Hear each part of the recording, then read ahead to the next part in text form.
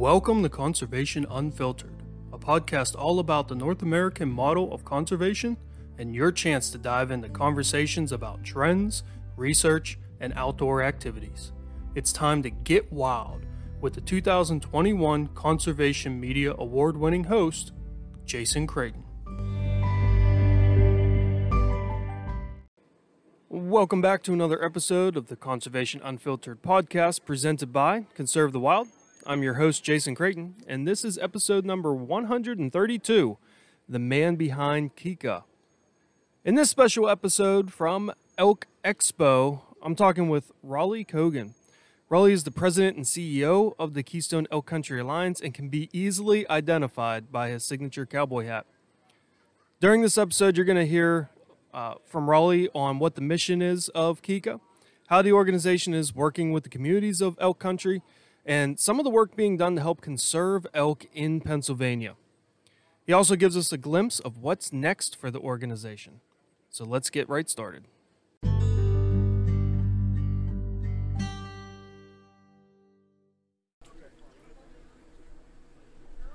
All right, everyone, we have another special guest. This is just a weekend full of special guests. We have the CEO of the Keystone Elk Country Alliance, Rollie Kogan, with us. Rollie, thanks for joining me. My pleasure. Great to be here. This is a busy weekend. I really appreciate you carving out a little bit of time to talk about Kika and all the great things that happen up here on Winslow Hill. You know, the Elk Expo is that celebration of this wildlife success story, and you know, I've got the benefit of history. I mean, I've been around almost 40 years now, and to think about 40 years ago, we had less than 100 elk in our state. Not that many people really cared about them, and to be sitting here 40 years later and think about all the work that's been done by a whole lot of folks, not to mention the state agencies and the conservation groups, to get to 1,500 elk, and yesterday the Game Commission issued almost twice as many licenses than we had elk at that time. So it is absolutely a celebration, and it's really gratifying for me to walk through here and look at all these folks. They're coming here to celebrate elk country and be a part of it. Yeah, one of the questions I have is, why is the visitor center here? Why Winslow Hill? Why Benezet? I mean, I know this is sort of the heart of elk country. Like you hit it right there. Where you have that good habitat, but why here? That's the reason right there. It was the heart of elk country. It's actually called the heart of Pennsylvania's elk country. Legislature did that years ago. And you got to go back in time now, Jason. There was a time when elk were only in about a 200 square mile area, and today they're 4 or 5 times that spread out. Benezet had a lot of reclaimed strip mine sites, a lot of high quality habitat, and a lot of elk. There are more elk that live in this township than there are people right now. I mean, the township only has about 248 people, and so it's because of what you just said. It was the heart of the elk range, and you know what? It still is. There are other populations spread out a long ways from here, but these elk are, I'm not going to say they're not tame. They're habituated. They're used to people. It's kind of like going to Yellowstone. Mm-hmm. You go into Yellowstone, the bison, the elk, and the antelope, they're kind of used to people. And that's kind of the way it's set up here, too. They're kind of used to people, makes them kind of advantageous for viewing elk. If you get in the backcountry here, you're not going to get a very long look at them, if at all. They're absolutely wild. They're like whitetails. They just don't stand around. And these elk are kind of used to that. So Benezet was the first to kind of jump into elk watching nature tourism from a business standpoint, from an entrepreneur standpoint. And I'm going back 15, 20 years now. Mm-hmm. We've been in existence 12, so, prior to that, the entrepreneurs were stepping in here, the tourists were coming here. It just kind of lent itself, and there was support for it to come here, and so all those things combined is kind of why we're sitting here on Winslow Hill. I mean, I believe Jeremy said yesterday when I was talking to him that you guys have roughly like 500,000 visitors that come every year up here to the visitor center. I mean, did you envision it getting to that point where it's that many people, literally from all over the world, not just some people in Pennsylvania that want to see some elk? No.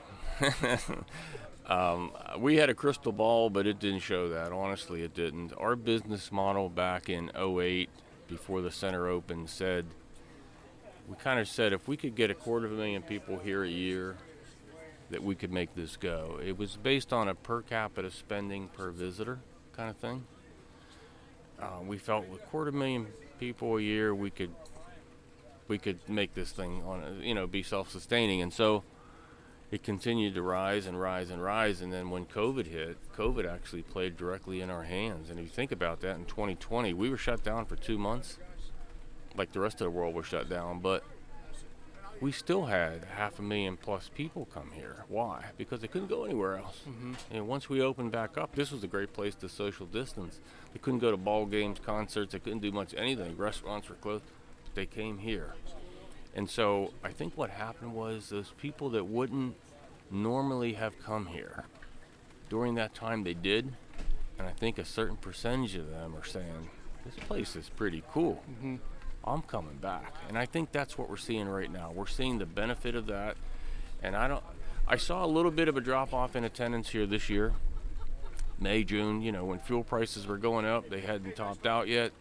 Inflation was rising, it hadn't topped out yet. I think people were tapping the brakes.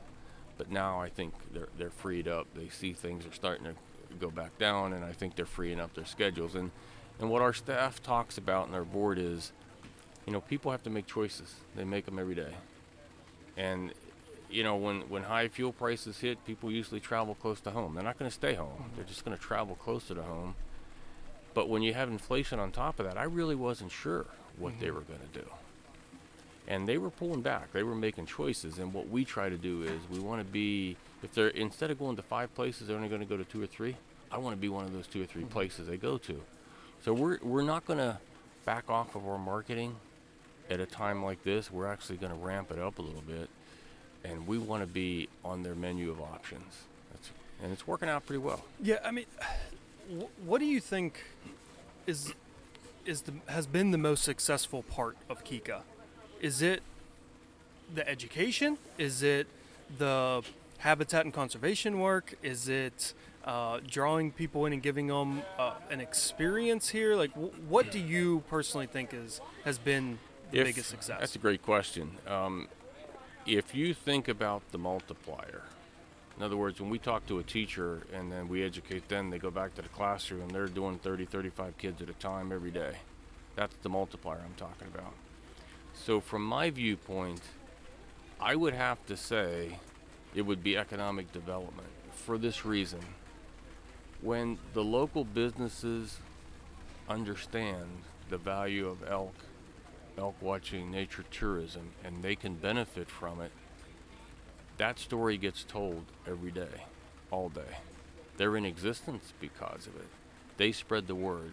And what happens is that becomes circular, where one feeds the other. So economic development is a driver, and those people end up here. They end up at the B&Bs. They end up at the restaurants. They end up at the other, experiences around us, whether it's hunting, fishing, camping, hiking, bird watching, whatever that is. There's a lot to do around here. It becomes circular. So if all there was here, Jason, was elk watching, I don't think it would be as good as it is right now. If we didn't have the amenities that people need and want, like food, like a nice place to stay overnight, like a place to get their car fixed, all that kind of stuff, if that wasn't in place, I don't think we would be this successful. So I would say the multiplier would be that economic development, and it spins for all the businesses, and they come to our front door too. Yeah. That's one of the coolest things for me when I come up here, is seeing all the elk themed stuff.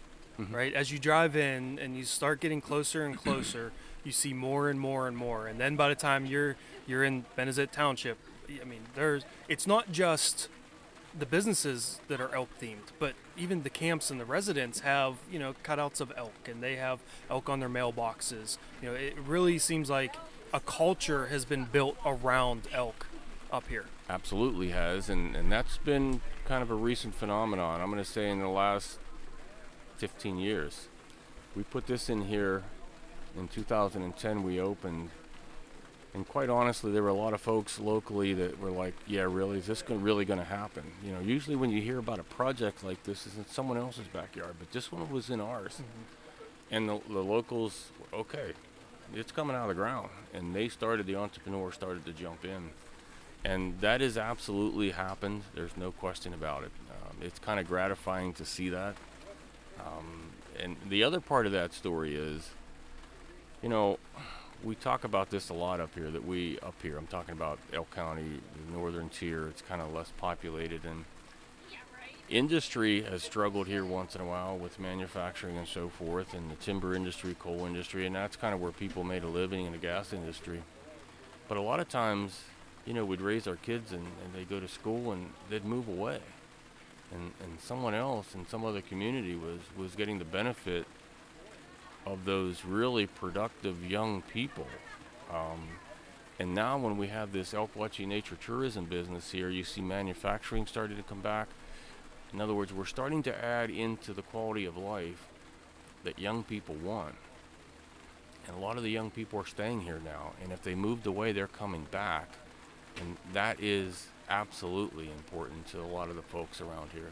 That's a good part of this that we didn't quite figure on in the beginning, but we see it happening.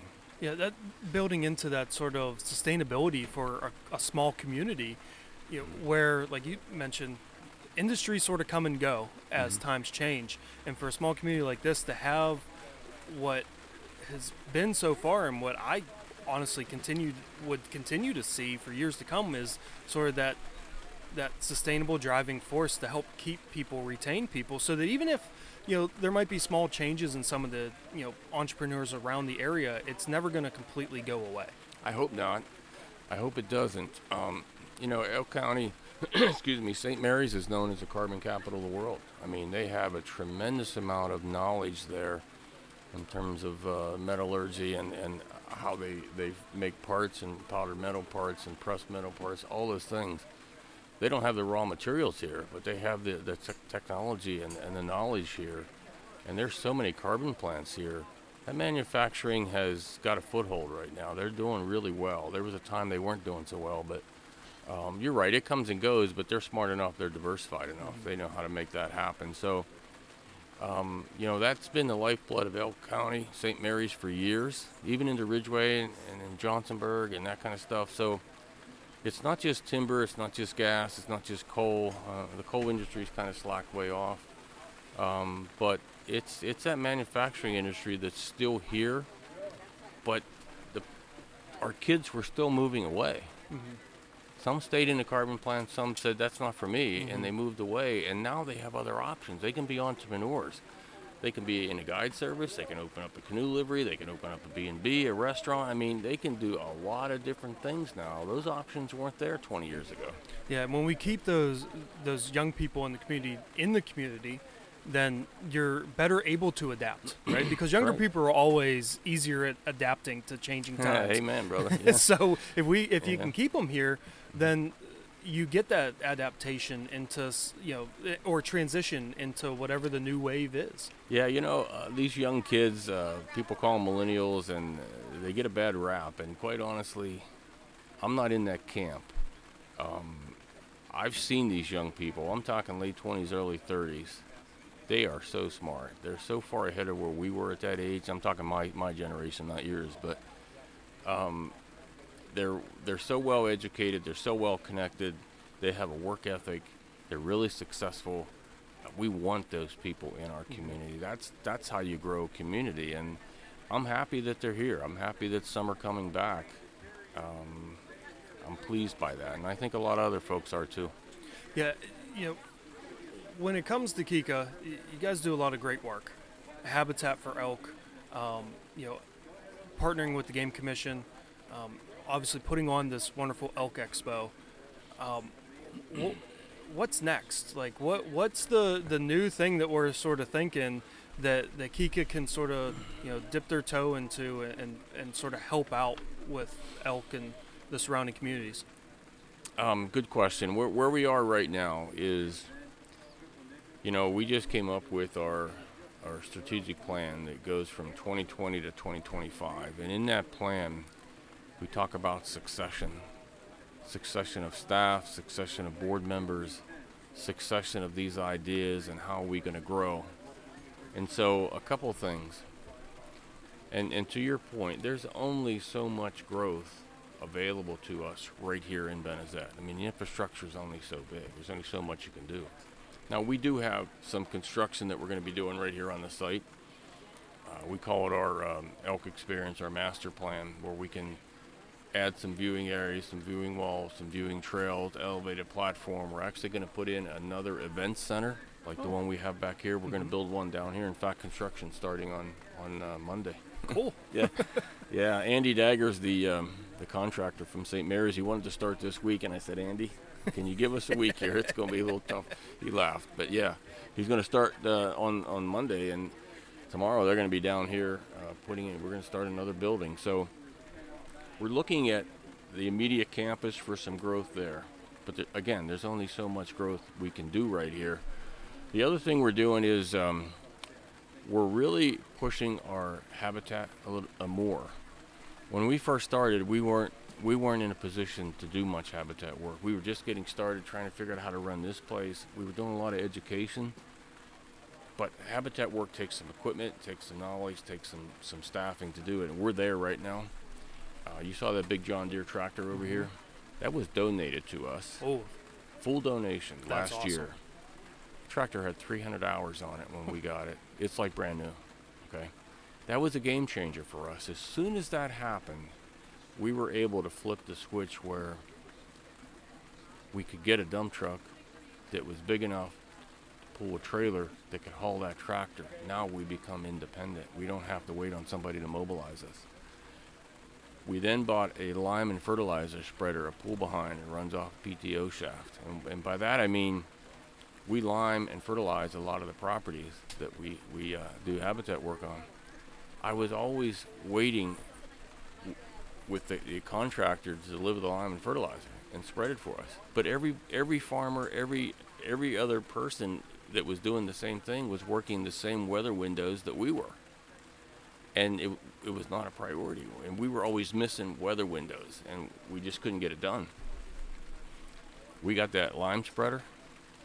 It's been a game changer. So now we can contract out, have a triaxle deliver 22 tons of lime, and we just give them points on the landowner where to dump it. It can sit there a week or two till we get there. It's waiting on us. And Chad Woodward's our habitat specialist here. He does a lot of the work, and he can load and spread that lime in an hour and a half on our time, our window. And it works out really well. So we're building out that aspect of our business. And our niche seems to be the private landowner. And I say that because the state, Game Commission, DCNR, they're really good at the work they do on their land. I mean, you would talk to their folks and they could say that we can always do better. Yeah, always, but pretty good at what they do. They do a lot of acres. They got a lot of acres under their control. So what we try to do is work with private landowners in key strategic locations. And by that I'm talking about, I don't want to go create a conflict with a landowner or a golf course or a farmer by putting in habitat. I don't want to do that. So we cooperate with the agencies, make sure we're picking the right spots. But there's a lot of landowners, say along the riparian, along the rivers, and that's great habitat for elk and other wildlife. And so we were able to negotiate habitat work with those landowners. And the land that we're working on, it's the landowner's most valuable asset, and they really take what they do seriously. And so we talk to them, negotiate with them, and we want to go in and make their land better, and they like that. So we try to grow that one too. And the last point is, we talk about succession and sustainability. Excuse me. We're looking at growing our endowment because we can't spend every dollar we have and have nothing for tomorrow. We have to plan for tomorrow. And we just went through 2020. There were a lot of conservation groups that were not planning for tomorrow, and they're hurting right now. Some didn't make it. It's a shame that they didn't, because they all did good work. So my point is, we sit right now with a $2 million endowment, and that's sitting there and we want to continue to grow that. We want to make sure that if we hit a downturn in the economy, heaven forbid another pandemic, whatever the next issue might be, I want to make sure that there's enough sitting there in reserves to keep this thing going. Last thing I want is something like that to happen and all of a sudden we don't have the funds to do what we need to do. So all those things combined is kind of where we're headed. Kind of what we want to do is shore up what we've done and then get some more out there on the habitat side. Well, I find it great to hear that all this habitat work's being done for two reasons. One, because while Pennsylvania has a lot of public land that, as you mentioned, the Game Commission, DCNR do a lot of great work with, there's still a ton of private land out there, right? Mm-hmm. And after talking to Jeremy, in his career, he wants to see the elk herd almost double from its current size today. Well, if you're going to be able to do that, you need the habitat. And if we're going to get the habitat, we need private landowners to help provide that additional habitat and make it worthwhile for the elk so that it can grow. So that's great to hear that not only is our state elk biologist wanting to grow the herd, but we have an organization that's helping to do that by creating habitat on private lands. And we work directly with Jeremy. When we select some of these habitat spots, we don't just go it alone. We'll make a phone call. Jeremy, here's some of the spots we're looking at. Here's the land, and he knows where they are. He knows exactly where they are. And we talk it over, and we talk about what our treatments might be, and it's all good. So we do it in lockstep with Jeremy and the habitat managers from the Game Commission and DCNR. The other thing is, back to my point about build out here with equipment. We've been, prior to this year, before we got that equipment I talked about earlier, we were averaging about 400 acres a year, which is pretty good. That's a lot. Pretty good. But this year, with the equipment we talked about and having the independence to move on the weather windows, right now, as we sit today, we're about 650 acres. That's great. And we're not done yet. We got about another week of mowing. We got some other private land we're going to jump on, and we probably have another 40 to 60 acres there we want to do. And then we're going to pull back and take care of this because, the onslaught of folks here, we welcome them to come, but they're about to come. We need all hands on deck. So our habitat work lasts from like the end of May. We start doing planting here at the center, and then we move off site in July because we don't mow anything here, nor does the state mow until July 1 because of the newborn fawns and calves and turkeys and all that. And so once July 1 hits, we got some work to do. And Chad's been on the road since July 1, and he's done fantastic work. So yeah, I mean, I'm happy about that. That's about 60% increase. Yeah. So what have I missed? What do people listening to this need to know about Kika that I haven't asked you about already? Well, we are absolutely membership-based but volunteer-driven. And our business model is such that, like when our visitation drops off here, we're out in the banquet program. We're all over this state. We've got 17 events across this state, from clear out in Allentown to Pittsburgh to Erie and every place in between.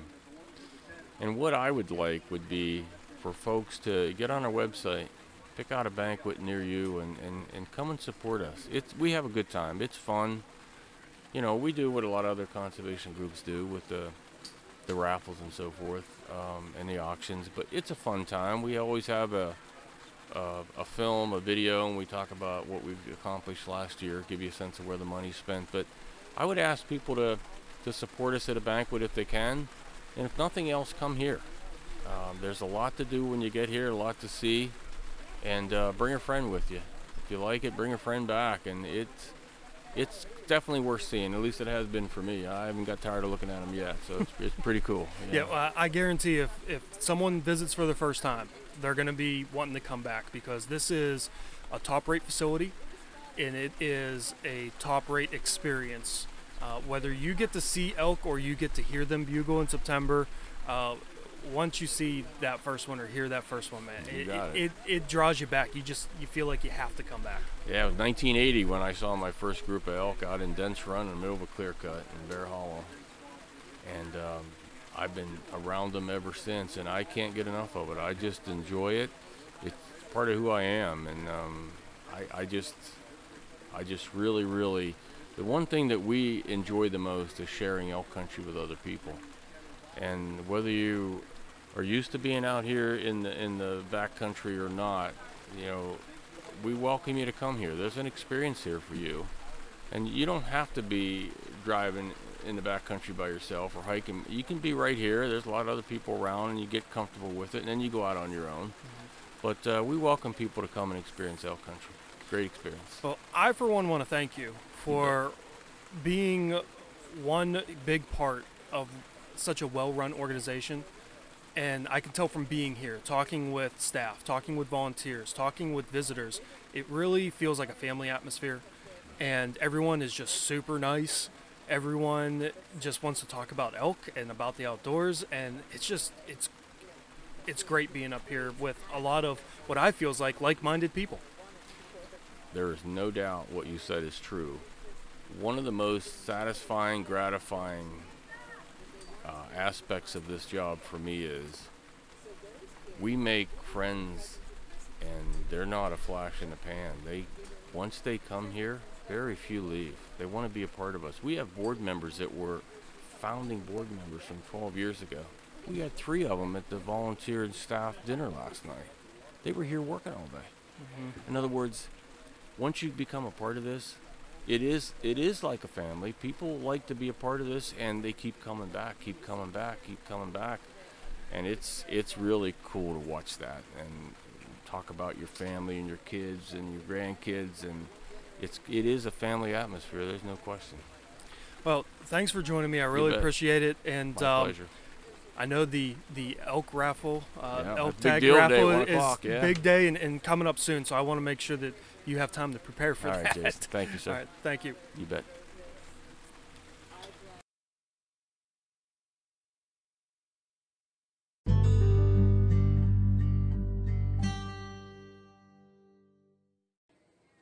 Once again, that'll do it for another episode. Big thanks to Relly for coming on.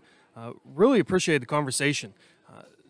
Gave some great information that I honestly wasn't aware of. It's great to hear that they're really adding to the amount of acres that they're working on with private landowners to enhance habitat for elk.